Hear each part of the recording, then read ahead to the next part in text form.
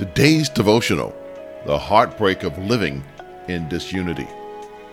By now, I'm certain you've seen it. The brawl in Montgomery. You know, the viral video that shows a group of white boaters attacking a black co-captain.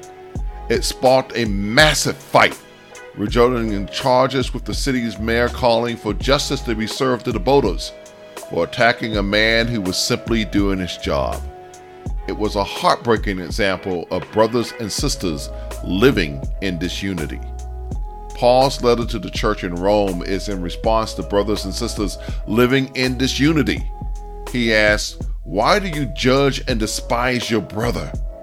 Paul answers this question saying that we will all stand before the judgment seat of Christ, for each of us shall give an account of ourselves to God. So what account can we give to the Lord?